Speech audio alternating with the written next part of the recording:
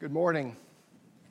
I'd like to begin by expressing my thanks to you all.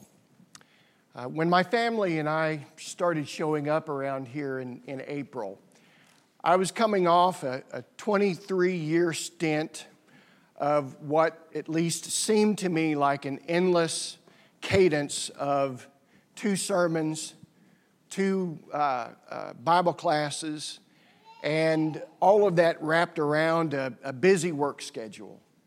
And I'm going to be honest with you, I was tired. And I was feeling pretty empty. And when we first started contemplating what our next step was going to be, I thought, there's really only one place that I want to be, and that's here. Fortunately, my family felt the same way for their own reasons. So here we are. And I just want you to know that this is exactly what we needed right now. I was really looking forward to sitting at the feet of Jacob, but I am so glad to be sitting at the feet of Brent because his energy is just exactly what I need right now. The men and the comments that are made before the communion, the prayers that are offered, the singing here is just so earnest, and it's such a joy to be able to participate with you in it. But you know what I love the most? I love the young folks that we have here and the earnestness that they seem to have. And even more, the really young folks and seeing the investment that their parents are making in the spiritual growth of these very young ones. For 3 hours on a Sunday morning, I'm going to tell you, I don't know what it's like to take care of a young child for 3 hours. My wife does, because she had to do it while I was preaching. But I know it takes a lot, and it just does my heart and my soul so much good to see all of the efforts that's going on here. And so thank you. Thank you so much. I remember when I was the age of some of these young folks, and Kirk and John, I don't guess Mindy's here yet, but I think the 3 of us are probably the only ones that might remember this. But before Bible class, we had these cards that were filled out. And on those cards, it was like, the number of students that got their Bible lessons, the number of students that had their Bibles. And then down there at the bottom, as I remember it anyway, was the number of daily Bible readers. And I don't know how many times I experienced it. Let's see, Monday, did I read on Thursday? No, I thought of Jesus wept, so I'm good for Thursday. Okay. Yes, I was a daily Bible reader. But thinking, reading my Bible every day. Bible reading can be a kind of a difficult thing to do, right? I mean, after all, when we're looking at the Bible from sort of a superficial standpoint, we think, well, that's about a group of people that I don't really relate to. They all had funny names, and they did strange things, and strange things happened to them. And all of these stories that are sort of, found in the Bible. And it's so easy for us to have a very superficial understanding of what the story of the Bible is and the story of redemption that is so necessary not only in our lives, but in the lives of the world. This morning, I want to talk about the importance of Bible reading, but I'm not going to call it Bible reading. Let's call it Scripture reading. Doesn't that elevate the idea of it just a little bit? Because these are the Scriptures that we're talking about. And these are the words of life that have been given to us by God. The Scriptures contain words of truth, instructions for living, a message of hope for a dying world, and the revelation of the mind of God. That's what we have when we have the Scriptures. I want to talk about Scripture reading also as an act of worship And that may be kind of an alien concept. And I'm going to come back around at the end and kind of share with you what I'm thinking about there. But I want to talk about Scripture reading as an act of worship. And so whether it's in the public assembly or whether it's in our private devotions, Scripture reading can and should be an act of worship. So there are 4 points that I want to make this morning, and there are 4 passages that I want to focus your attention on. And when we have done that, I'll be done. First of all, turn in your Bibles to Deuteronomy chapter 6. This is where the children of Israel have come through the 40 years, and there's a real likelihood that the entirety of the book of Deuteronomy was given by Moses to the children of Israel in mostly one setting. And so what we have in Deuteronomy chapter 6 here is some of the information at the very beginning. In chapter 5 of Deuteronomy, we have the 10 commandments sort of reiterated. But then we get to chapter 6, and this is what we read in verse 4 through 9. Hear, O Israel, the Lord our God, the Lord is one. You shall love the Lord your God with all your heart, with all your soul, and with all your might. And these words that I command you today shall be on your heart. Teach them diligently to your children, and you shall talk of them when you sit in your house, and when you walk by the way, and when you lie down, and when you rise. You shall bind them as a sign on your hand, and they shall be as frontlets between your eyes. You shall write them on the doorposts of your house and on your gates. So first of all, verse 4, this is what's typically referred to as the Shema, or the Shema Yisrael. And this is what the rich young ruler basically, reiterates to Jesus in verse 5. You shall love the Lord your God with all your heart and with all your soul and with all your might. And then again, we have these words in verses 6 and 7. You shall have these words on your heart. You shall teach them diligently to your children. Here's what's interesting about all of this, though. Very, very few people would have had a copy of these words at this time. We know that there was a copy that was kept with the tabernacle. We know that actually when the commands were given regarding the kings, when Israel would have a king, the king was supposed to write out his own copy of the law and have that with him. But otherwise, there weren't that many copies of the law that were available. And so you couldn't just, go down to Scrolls or Us or something like that and get your own copies of the Torah. But instead, they were commanded, for the most part, to memorize it. Again, there is this passage, you shall bind them as a sign on your hand. They shall be as frontlets between your eyes. We probably recognize from that what Jesus criticizes among the Pharisees, when he talks about them broadening the borders of their phylacteries. Well, these phylacteries are what we're reading about here in Deuteronomy chapter 6. And here are some images that show that these are still used today.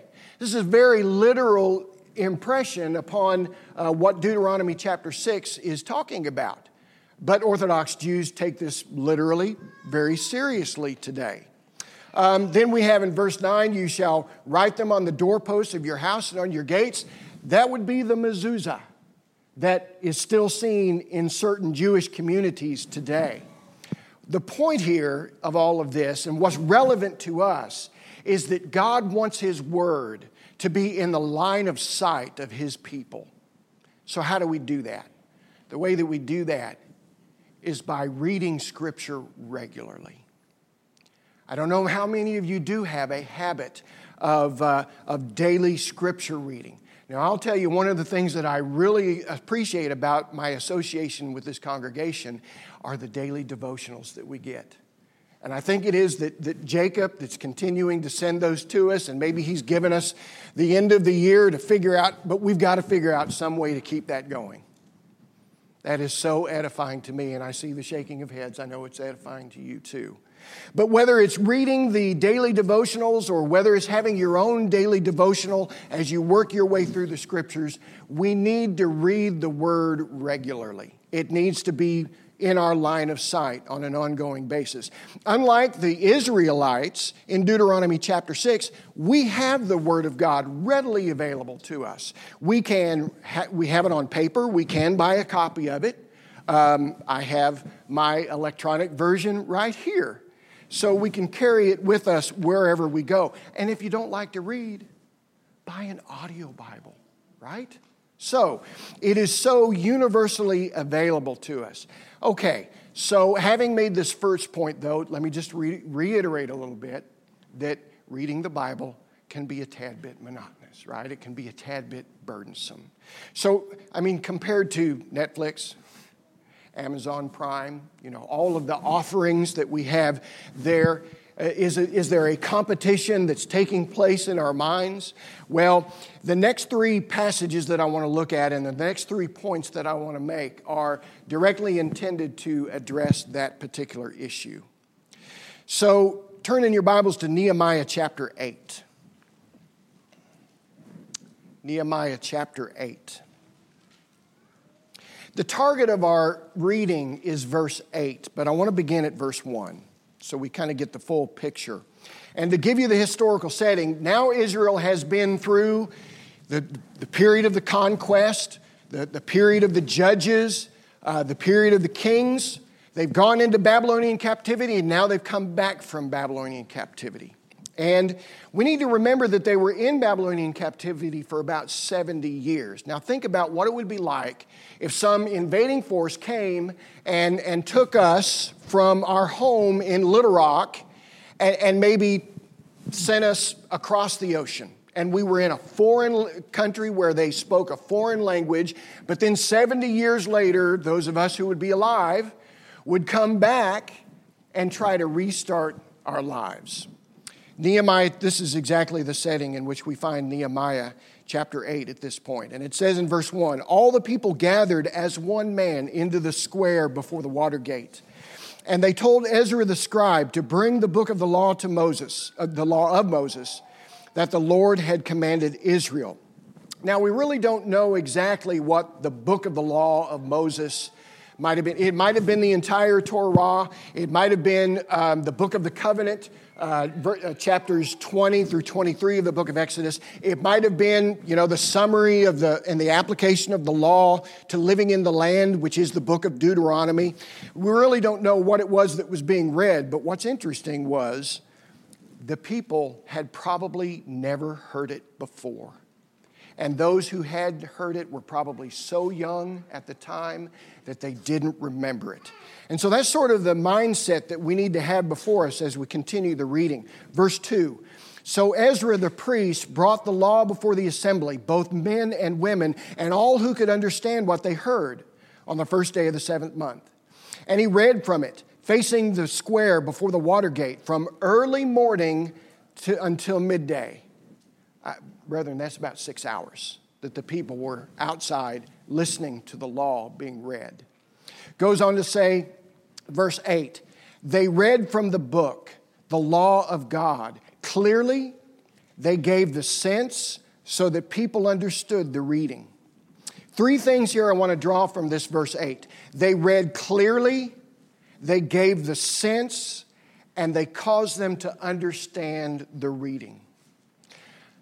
Again, living in a foreign culture, now they're hearing this word that relates much more to the culture they came from originally, as opposed to the culture that they've just come out of. And so it's going to sound foreign to them, much like the word sounds foreign to us because we live in a different culture. And we don't have names like a lot of those names that you'll notice that I skipped over a lot of those funny names as we went to verse 8. Many of them lived in a foreign culture.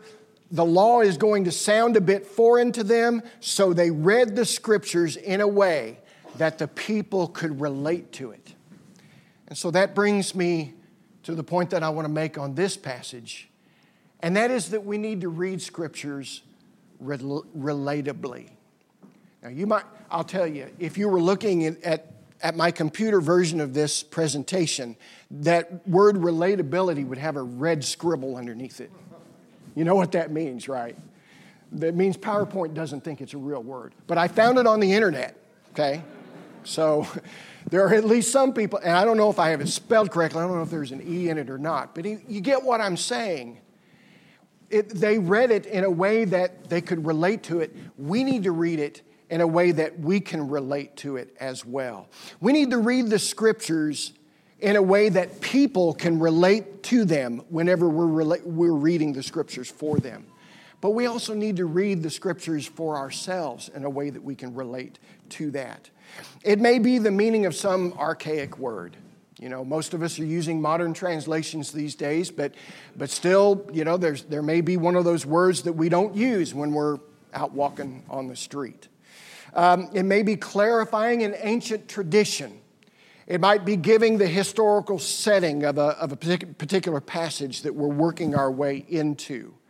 I'd like to look at an example. Now, just turn over to John chapter 8. We're pretty much done with Nehemiah chapter, but this is not one of the 4 passages. So this is an example to support this particular point. John chapter 11, and Brother Kelly actually referred to this passage, I think it was on Thursday night, and it was as a result of that, I thought that illustrates exactly what I want to make, the point that I want to make at this point in the lesson. John chapter 11. So looking at verses 20 and 21, this is Jesus and the resurrection of Lazarus. And Brother Kelly made an incredibly important point about what this event meant in the life of Jesus, the significance and relevance to Mary and Martha. But I want you to read with me verse 20, first of all. So when Martha heard that Jesus was coming, she went and met him. But Mary remained seated in the house. So you've got 2 things going on here. You've got Martha, remember Martha, right? She was the one that said, why can't you make my sister come in here and help me? Okay, so that's the kind of woman that she was. She seems to be anyway. That's the kind of reputation that she has. And then in verse 21, it says, Martha says to Jesus, Lord, if you had been here, my brother would not have died. Now, knowing the interaction that Martha had with Jesus prior to this, why can't you make my sister come in here and help me? How are we going to hear these words that Martha is saying right now? Lord, if you had been here, my brother would not have died. That's kind of how I hear them anyway. Well, skip down a few verses. Mary has been seated in the house, does not come out immediately, but then Jesus calls for her. And it says in verse 32, now when Mary came out to where Jesus was and saw him, she fell at his feet, saying to him, Lord, if you had been here, my brother would not have died. Now, exact same words, exact same statement that Mary makes, but completely different in how we read it and how we hear it. Because she's not standing there in front of Jesus the way that Martha was. She's fallen to her feet. She's filled with tears, and her words are just filled with agony as she is saying those words. Here's another example. Turn over to 1 Corinthians chapter 15. 1 Corinthians chapter 15. I wish we could read the entire chapter, but suffice it to say, the chapter goes like this in terms of intensity. And finally, we get to verses 51 through 55. You can't just read this. You can't just read it as if you were reading, some work of fiction today. Behold, I tell you a mystery. We shall not all sleep, but we shall all be changed. In a moment, in the twinkling of an eye, at the last trumpet. For the trumpet will sound, and the dead will be raised imperishable, and we shall be changed.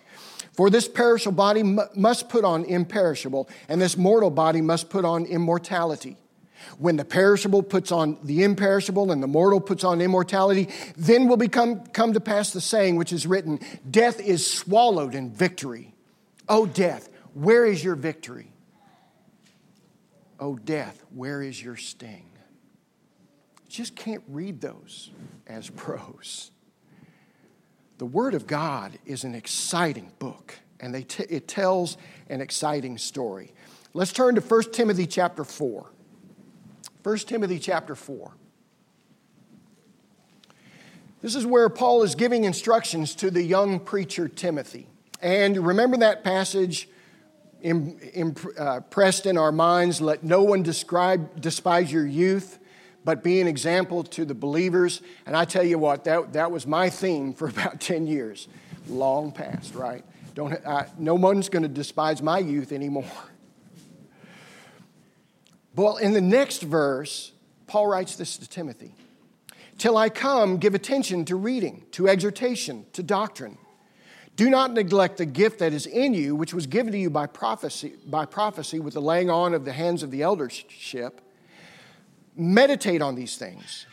Give yourself entirely to them, that your progress may be evident to all. Take heed to yourself and to the doctrine. Continue in them, for in doing this you will save both yourself and those who hear you. Just a couple of phrases here selected from these verses because we need to move through this quickly. Verse 13, give attention to reading. Did you know that you can read inattentively? I can. Yep. Verse 15, meditate on these things. Oh, wait a minute. Meditation's that thing that, those weird people out east, they do that, right? West too, I guess, West United States. On what things was Timothy to meditate? Well, he was to meditate upon the things that Paul was writing to them. Scripture, right? What Paul is saying here is that we need to give some thought to our reading. Now look at another phrase from verse 15. Give yourself entirely to them. I think many of us can relate to what it means to give ourselves entirely to something, to a subject. Many, if not most, or all of us have worked in professions that required a great deal of education or training. And at some point along the way, we had to give ourselves to the subject matter. We can give ourselves to the Word of God the same way. And we need to. The Scriptures contain eternal truths. The Scriptures command us to do certain things. What are those things? We need to understand. Are we doing them? Oh, are we really doing them? So, the time that we spend reading Scripture, we need to read Scripture reflectively. We need to meditate upon it. We need to reflect upon it. Our time for Scripture reading needs to be a time of devotion upon which we understand that what we are reading is God calling us to do the things that we need to do. Finally, James chapter 1. And this is easy work here. We can get through this really quick because this is something that we're all going to be very comfortable with knowing what this says. James chapter 1, verse 22. But be doers of the word, and not hearers only, deceiving yourselves. For if anyone is a hearer of the word and not a doer, he is like a man who looks intently at his natural face in a mirror. For he looks at himself and goes away, and at once he forgets what he was like. But the one who looks into the perfect law, the law of liberty, and perseveres, being no hearer who forgets, but a doer who acts, he will be blessed in his doing. The fourth point that I want to make here is that we need to read Scripture responsively. We need to respond to it. Reading Scripture cannot be just an academic exercise. Well, it can be, but it doesn't need to be. God's Word calls us to act. When we read in the Gospel about the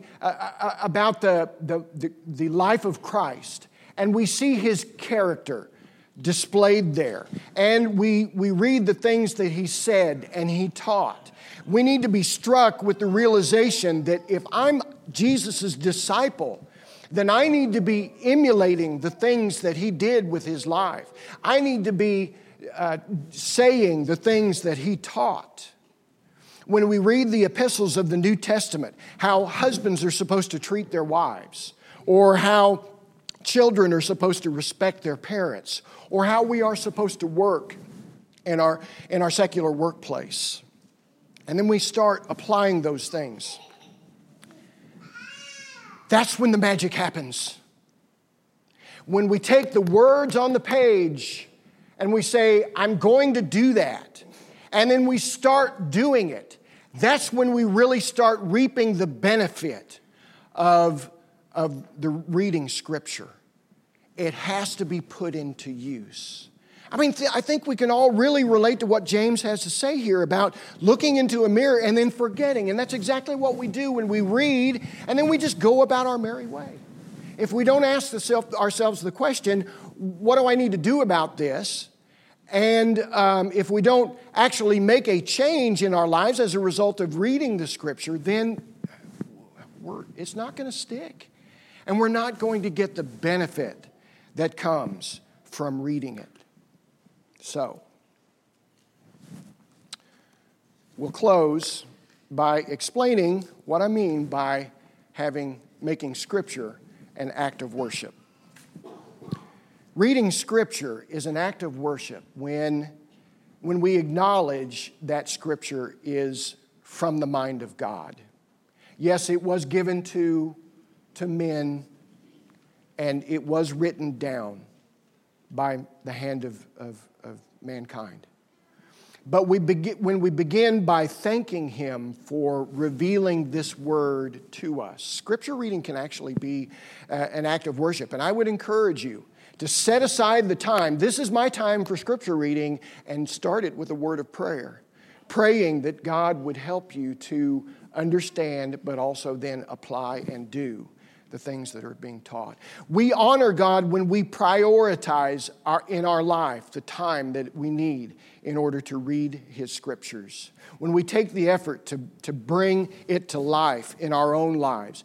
And when we make the commitment to do whatever it is that His Word is telling us to do. We are worshiping Him. And as a result of that, then as a result of our reading and as a result of our doing, then we are transformed into the image of His Son, who was in the image of Him. And we are living in the world as imaging God, bringing glory to Him in every life that we touch. Let's take the last minute or two to offer a word of prayer to God. Oh, holy God, our loving Father in heaven, we thank You for this time that we have been able to spend together. We're thankful so much for Your Word that shines as a bright light in this dark world. We know that we face challenges each and every day. And let us not face those challenges without the light that Your Word shines in us. We pray that if we don't have the habit of regularly going to Your Word, that we might develop that. And that we might see in Your Word a living, active Word that is so relevant to the circumstances that we find ourselves in. And may our reading and studying not just be an academic exercise, but may we literally put it into use in our everyday lives. We thank You for bringing us Your Word today. And we pray that You would be with us as we continue through our worship this morning. In the name of Jesus we pray. Amen. We'll be dismissed.